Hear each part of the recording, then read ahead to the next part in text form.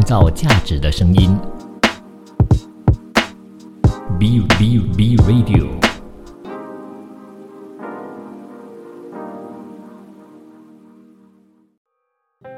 守候一份酿造美丽的坚持，邂逅一段葡萄酒里窖藏的故事。欢迎收听葡萄酒里窖藏的故事。你好，我是主持人 Happy 感言洁影。那我们其实讲了蛮多期的欧洲葡萄酒的产区，大家有没有发现到有一点，就是所有的就是欧洲的葡萄酒跟欧洲的历史是直接关系的。那影响葡萄酒最深远的就是修道院，也就是基督教啦、宗教团体啦。然后呢，很常我们都会听到说，哪个修道院把葡萄苗带进去，由哪一个地方的，然后呢，由这些修士呢开始种植起葡萄，然后呢开始酿造起这个葡萄酒。那我们今天呢就来谈一谈德意志其实是德国啦，我们谈一谈德国的葡萄酒的一个历史。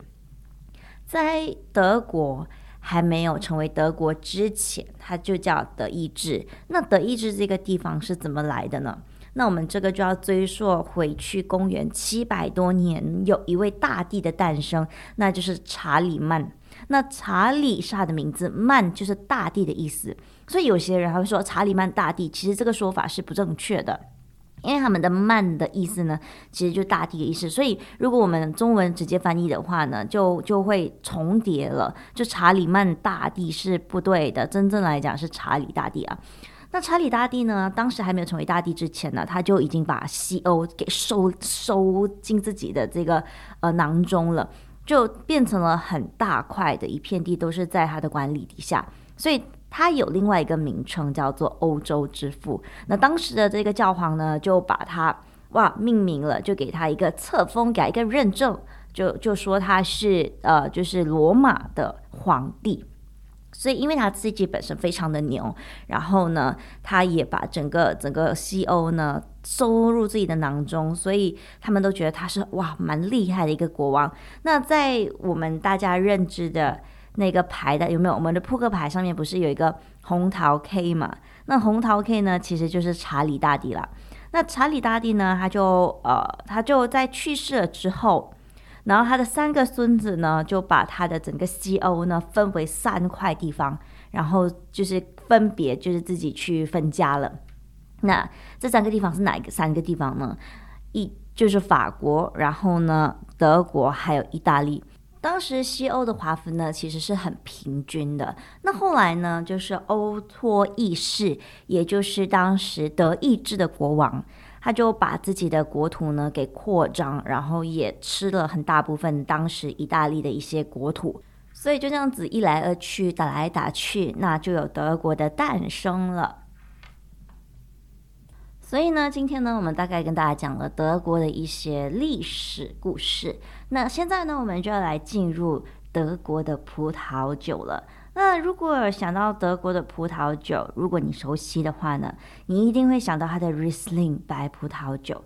它的 Riesling 真的是非常非常的棒。我自己本身呢，之前对 Riesling 的印象呢，其实是还好的。那为什么我会这么爱这个德国的 Riesling 呢？是有一次我男朋友就打开了那一瓶，他跟我说这一瓶很棒，那我就好吧，那就喝了。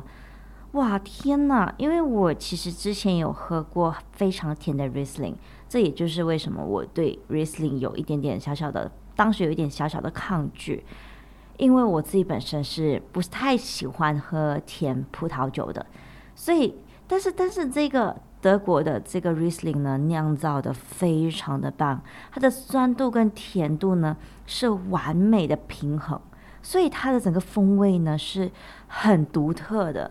你一喝的时候呢，就天哪，这个香味非常的香，有一点点的那个苹果，有一点点的那个蜂蜜的味道，然后你喝下去的时候呢，很舒服，它很滑很顺，进去，整个后韵呢是很长很长的，然后酒当中呢也有一定的复杂度，但它是一个真的一生人当中一定要去尝试的一种酒。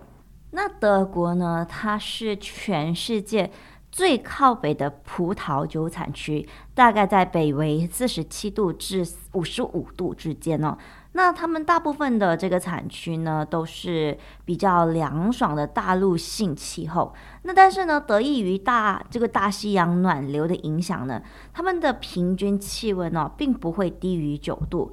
还有莱茵河等等的多条河流呢，也起到保暖的作用，改善了原本呢非常苛刻的葡萄种植条件。因为在很多年前呢，他们其实在一开始种植葡萄的时候，他们会觉得红葡萄非常的难种起来，因为他们其实蛮靠北部的嘛，所以呢，他们的气候呢其实是蛮冷的，所以当时他们就想说，哇，这个红葡萄很难熟，就每一次都觉得这个整个气候呢是不太适合红葡萄的种植，所以他们就引进了 Riesling 白葡萄品种，种植在这个比较北的地方。结果意外的，哇哦，非常的棒哦！所以那个地方呢，也因此呢开始产 Riesling 了。在德国呢，那里的夏季其实是比较潮湿，但是在整个秋季葡萄成熟的最后阶段，雨水呢却会相应的减少。那比较长的凉爽成熟期，让这个葡萄呢在成熟的同时呢，保留良好的酸度。这对于酿造高品质的白葡萄酒是非常重要的。那如果条件适合的话呢，还能够形成贵腐菌，然后生产受贵腐侵染的迷人甜葡萄酒。虽然呢，这是一个以白葡萄酒生产著称的酿酒国家，但是德国的葡萄酒呢，远远不止 Riesling 这个当家花旦，它的红葡萄酒的产量呢，也在不断的增加。其中呢，优质的皮诺诺黑皮诺，德语呢叫做 Spätburgunder 的名气呢也是越来越大。由于全球的气候变暖，还有人预测说 Spätburgunder 的地位呢，在未来会跟这个法国的 Pinot Noir 是并驾齐驱的哦。好，这个时候呢，我们先去休息一下，回来我们再来谈一谈德国的13大产区。创造价值的声音 B Radio。欢迎回来，葡萄酒里较长的故事。你好，我是主持人台北干眼睛。现在呢，我们来继续谈一谈德国的葡萄酒。那德国纬度呢是偏高的，那气候寒凉，主要的这个葡萄酒产区呢都集中在西南部，那气候呢比较温和的区域，那并且呢成为寒冷地区的葡萄酒典范。那在德国呢，葡萄酒产区一共分为13个特定的葡萄种植区。那有哪13个呢？包括了阿尔巴登、弗兰肯、黑森林道、中部莱茵、摩泽尔、纳赫、法尔兹、莱茵黑森、莱茵高、萨勒温斯图特、萨克森，还有福腾堡，也有人把它称作乌尔腾堡。那每一个产区呢，都有自己的特产。北部地区生产的葡萄酒呢，一般是清淡可口，果香四溢，芳香馥郁，优雅脱俗，并且带有新鲜的果酸。而南部生产的葡萄酒呢，则圆满充实，果味诱人，有时候呢带有更刚烈的味道，而不失温和的适中酸性。那比较常见到的德国酒呢，是来自摩泽尔河流和莱茵河流域的4个主要产区，也就是摩泽尔、萨尔鲁文、莱茵高、莱茵黑森，还有法尔兹。知名产区呢，主要分布在莱茵河和它的支流莫泽尔河的这个地区。莫泽尔酒的酒瓶呢，可以明显看得出是绿色的。那莱茵酒的酒瓶呢是茶色的。那莱茵酒的口味呢更加的浓郁。主要产区呢有莱茵、纳赫、摩泽尔河流域、巴登和乌尔腾堡等等的地方。那其中莱茵地方呢又分为莱茵高、莱茵法兹，也叫做中部莱茵，还有莱茵黑森3个产区所产出的酒呢，就统称为莱茵酒。口味呢，相比较起摩泽尔河流域生产的葡萄酒呢，来的浓郁。那这个德国葡萄酒的特点呢，其实是来自它特有的产区和气候条件。德国的葡萄呢，大多都是种植在河谷地区。南起的康斯坦丁湖呢，就沿着莱茵还有它的支流呢，就往北部去的话呢，就抵达了伯恩的，就是中部莱茵。那往西去的话，就从法国的接壤地区一直到东部的这个易北河。德国种植葡萄的历史呢，可以追溯到公元前1世纪。那当时呢，罗马帝国占领了日耳曼领土的一部分，就是现在德国的西南部。那罗马殖民者呢，就开始从意大利那里呢引进了葡萄树，同时呢也引进了葡萄栽培和葡萄酿酒的工艺。那德国呢就此呢开始了葡萄栽培还有酿酒的历史。中世纪的时候呢，葡萄和葡萄酒主要呢就是由修道院的修士呢就是传播发展的。因此呢，德国的葡萄酒文化呢跟这个基督教有着密切的关系。一直到现在呢，有些种植区还有主教的所有权，或者是留下了主教教会的名称。那当时主要栽培的品种呢是埃尔布林、希万尼还有这个雷司令。那这些品种呢，其实历史非常的悠久，但是到了15世纪呢才有记载，才被记载下来。那到了19世纪，德国的葡萄酒业呢已经是比较发达了，那总面积呢大于现在的几倍。那当时呢，莱茵高地区生产的雷司令酒呢是世界上比较珍贵的葡萄酒。但是后来呢，由于整个工业革命还有战争等等的因素，那德国的葡萄还有葡萄酒业呢就衰退了非常多。到了第2次世界大战之后呢，才逐渐有一些回升。在那之后呢，他们也用了20-30年的时间呢，才实现从数量呢转变质量的一个过程。那这个好转呢，主要是它的基础是源于1971年发布的德国新葡萄酒法和欧共体自1979年向成员国发布的统一法规。那20世纪80到90年代，德国的葡萄还有葡萄酒呢，再度呢誉满全球。现在呢，我们就带大家进入这个比较知名的产区，那也就是摩泽尔。那摩泽尔呢，这个产区包括摩尔泽尔河，还有它的支流萨尔，还有鲁文呢，它组成的河谷地带，也是德国最古老的葡萄酒产区。知名的酿酒村庄，也就是皮斯伯特还有韦伦呢，也都在这里哦。那最好的葡萄园呢，都位于河流边上极为是陡峭的山坡。这里呢，拥有全欧洲最陡峭的葡萄园，它的倾斜度呢可以达到65度以上的哦。那全世界呢再也找不到第2个拥有这么陡坡的葡萄园的产区了，其实也非常的危险哦。在我自己本身看来，这么陡的这个葡萄园，它要采摘要整个收成的时候呢，是非常需要很小心的。那它的土壤类型呢，主要是有贫瘠的板岩土壤，还有这个葡萄的根系呢，必须要深深的穿透板岩，以方便它吸收贫瘠土壤中所蕴含的矿物质，还有其他的营养成分。那里呢，主要种植的白葡萄品种呢，尤其是 Riesling 呢，是以优秀的品质在全世界收获了一大批的粉丝。跟莱茵高还有莱茵黑森呢相比，这里的 Riesling 呢，通常酒精度呢是比较低，那酒体呢也比较轻盈，那它的酸度呢也比较高，以花香还有绿色水果的香气为主。那沿着北纬50度分布的摩泽尔产区呢，拥有极长的生长期，那每年呢就会在4月份开始，一直到10月份呢才慢慢的停止。那在某些年份呢，葡萄在11月份都还能再继续的成熟，因为它们的气温呢比较低的年份呢，它的葡萄有时候不能完全成熟，那就会被用来呢酿造起泡酒。创造价值的声音 ，Be Radio。欢迎回来，葡萄酒里窖藏的故事。你好，我是主持人 Happy 干言接应。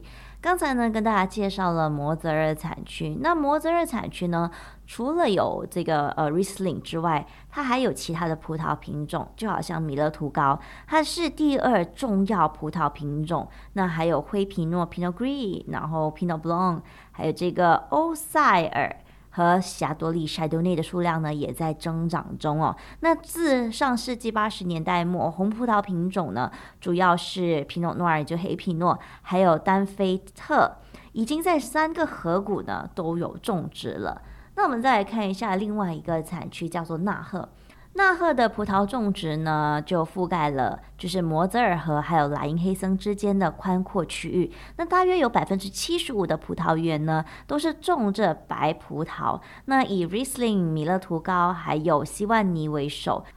那白皮诺还有灰皮诺呢，是近些年的种植面积增长相对也比较快，而丹菲特呢是主要的红葡萄品种。那最好的葡萄酒呢，是用这里种植面积最广泛的 Riesling 酿造的。那由于气候呢也比较温暖，那它的这个葡萄酒的风格呢介于轻盈的摩泽尔和更饱满的莱茵高、莱茵黑森之间。那也拥有这个摩泽尔的高酸度，又有比较成熟的水果风味。跟摩泽尔一样呢， Riesling 是唯一允许用于酿造 GG葡萄酒的品种。那 GG 的意思就是顶级葡萄园干葡萄酒的缩写。那现在呢，我们进入另外一个产区，也是一直都在提着的莱茵高。那大多数葡萄园呢，它位于产区西部的山坡上，那主要种植 Riesling。由于气候呢略微温暖，那80%的莱茵高葡萄园呢种植着 Riesling。那这种对环境要求高、晚熟的葡萄品种呢，特别适合在莱茵高种植。在这里，它能够就是发展出典型的矿物感香味和结构良好的酸度，拥有中到饱满的酒体，那水果风味也十足，并带有成熟的桃子味。那莱茵河呢，可以带来湿润的空气，可以孕育贵腐菌的生长。那德国一些最好的 BA 还有 TBA 葡萄酒呢，也是来自这里。那这里呢，同时还以饱满的酒体黑皮诺红酒出名。那黑皮诺呢，是莱茵高重酿者的第2个宝贝，它在整个产区呢都有种植，主要呢是在阿斯曼斯豪森。那非常少量的米勒图高呢也有酿造，但是呢大部分呢都被当地给消耗掉了，也没有机会出口到其他地方，因为呢他们的产量也偏少一些。那再来我们去谈一谈另外一个产地，也是莱茵的其中一个莱茵黑森。那这是一个拥有很大出口量的产区，就它的土地面积而言呢，整个莱茵黑森是德国最大的葡萄园种植区。这里的产区呢有很多的葡萄品种。那千丘陵之地反映出起伏的山阴，是这里的总的地貌。那这里酿造的一些酒体最饱满的德国 Riesling，还有这个米勒图高和 Riesling 种植面积呢最大。那红葡萄酒的品种呢，有丹菲特、葡萄牙人。这里的葡萄牙人不是葡萄牙的人名啊，而是一种葡萄品种，叫做葡萄牙人和黑皮诺。它的总面积呢，大约占了30%。那我们再进入另外一个产区，叫法尔兹。法尔兹产区呢，是德国面积排名第2的种植区，仅次于莱茵黑森。他们的出口量呢也是蛮夸张的。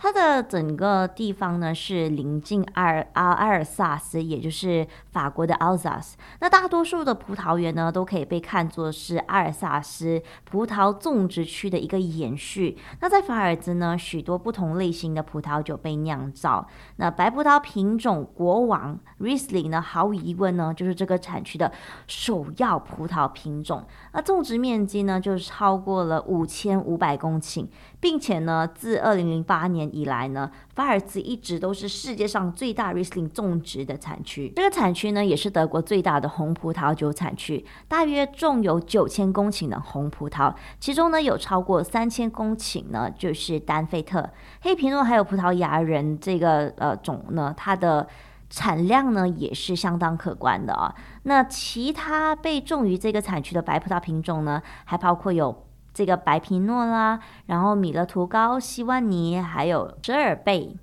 那再跟大家介绍另外一个产区叫做巴登。巴登呢是最温暖、最靠南，然后在整个德国呢全国排名第3大的葡萄种植产区，大约有15800公顷。巴登区呢有全德国最多的阳光，它平均的日照为1700个小时，和最暖和的这个气候，平均气温呢在11摄氏度左右啊。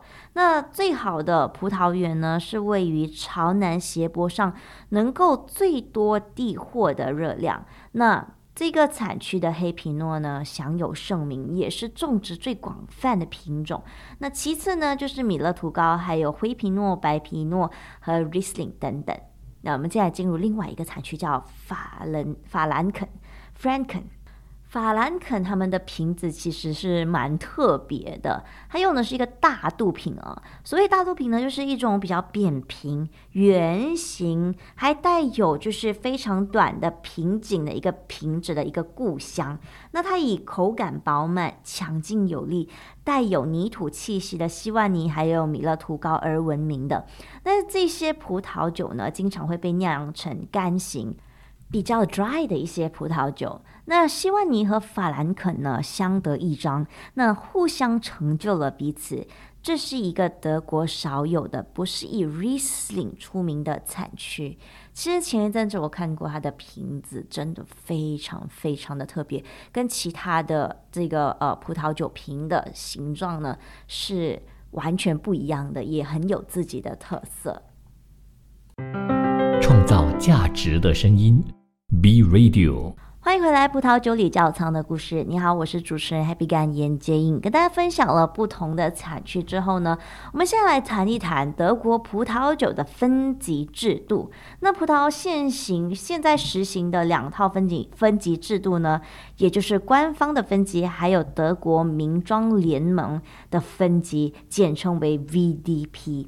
那官方分级呢是由1971年颁布的德国葡萄酒法案确立的，那适用于德国生产的所有葡萄酒。根据这个分级制度，然后德国的葡萄酒等级呢由低到高共分为日常餐酒、地区餐酒、优质葡萄酒简称 QBA， 还有高级优质葡萄酒简称 QMP。 那同时呢，这个高级优质葡萄酒呢也被称作为 Predicate Wine。 日常餐酒还有地区餐酒的相关法律规定呢是比较相较啦是比较宽松的。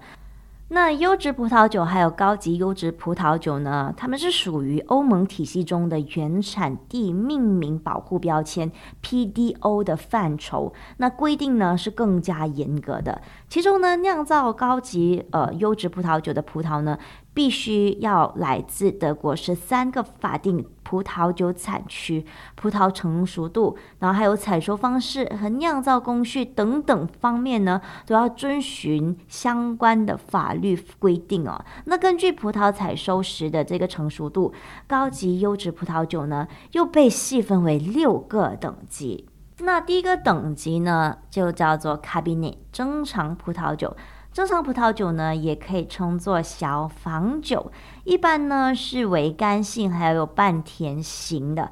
那这一个级别的葡萄酒是高级优质葡萄酒当中呢最淡雅的一种，那使用完全成熟的葡萄酿制而成，通常呢酒体是轻盈，那它的酒酸呢是脆爽的，然后酒精度也比较低一点。那第二呢就是晚采收的葡萄酒 Leather。那使用比较晚采收的葡萄酿造橙酒呢，一般是为干型还有半甜型，它的甜度呢通常会比这个刚刚讲的 Cabernet 也就是珍藏葡萄酒来的高，酒体呢更加饱满，散发着柑橘类的水果还有核果的这个香气。那再来第3个等级呢，就是精选葡萄酒 Auslese， 那使用经人工精心筛选的这个葡萄酿造，那部分葡萄呢可能感染贵腐菌，那橙酒一般呢为干型还有或者到甜型都有可能，那总体上的甜度呢比晚采收的葡萄酒更高，那酒体呢更加的饱满，风味呢更加的浓。再来呢就到另外一个等级啦，也就是逐粒精选葡萄酒 Beeren Auslese，简称 BA， 刚刚我们有提到的 BA 哦。那逐粒精选的葡萄酒呢，它使用人工逐粒精选，而且呢感染了贵腐菌的晚收成葡萄酿制的。那葡萄糖的它的整个含量呢是比较高的。橙酒呢为甜型，那酒精度呢也比较低，具有贵腐菌所带来的蜂蜜、柑橘类果皮还有干果的一个风味。再来呢就是 ice wine， 那冰酒呢使用在树上结冰的葡萄带冰压榨酿造。那在德国的法律规定呢，冰酒的酿酒葡萄呢，在采收的时候的自然糖度呢需要至少和 BA 是一样的。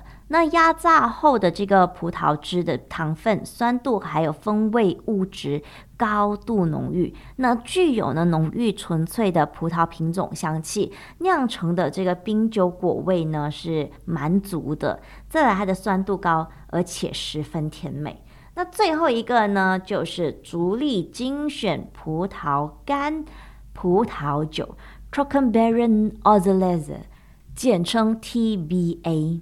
你知道姐姐我是练了非常久才把这个整句给练出来的。那它这个 Trockenbeeren Auslese 呢，它是使用经过人工逐粒挑选感染了贵腐菌，而且呢已经干缩的葡萄进行酿制的。那这种葡萄的糖分呢含量是非常高的，以至于呢在酵母发酵自然结束前呢就会死亡。所以呢就是它成酒的时候呢都是偏向甜型的，酒精度比较低，那它的甜度和酸度呢达到完美平衡，具有极其复杂的风味特征。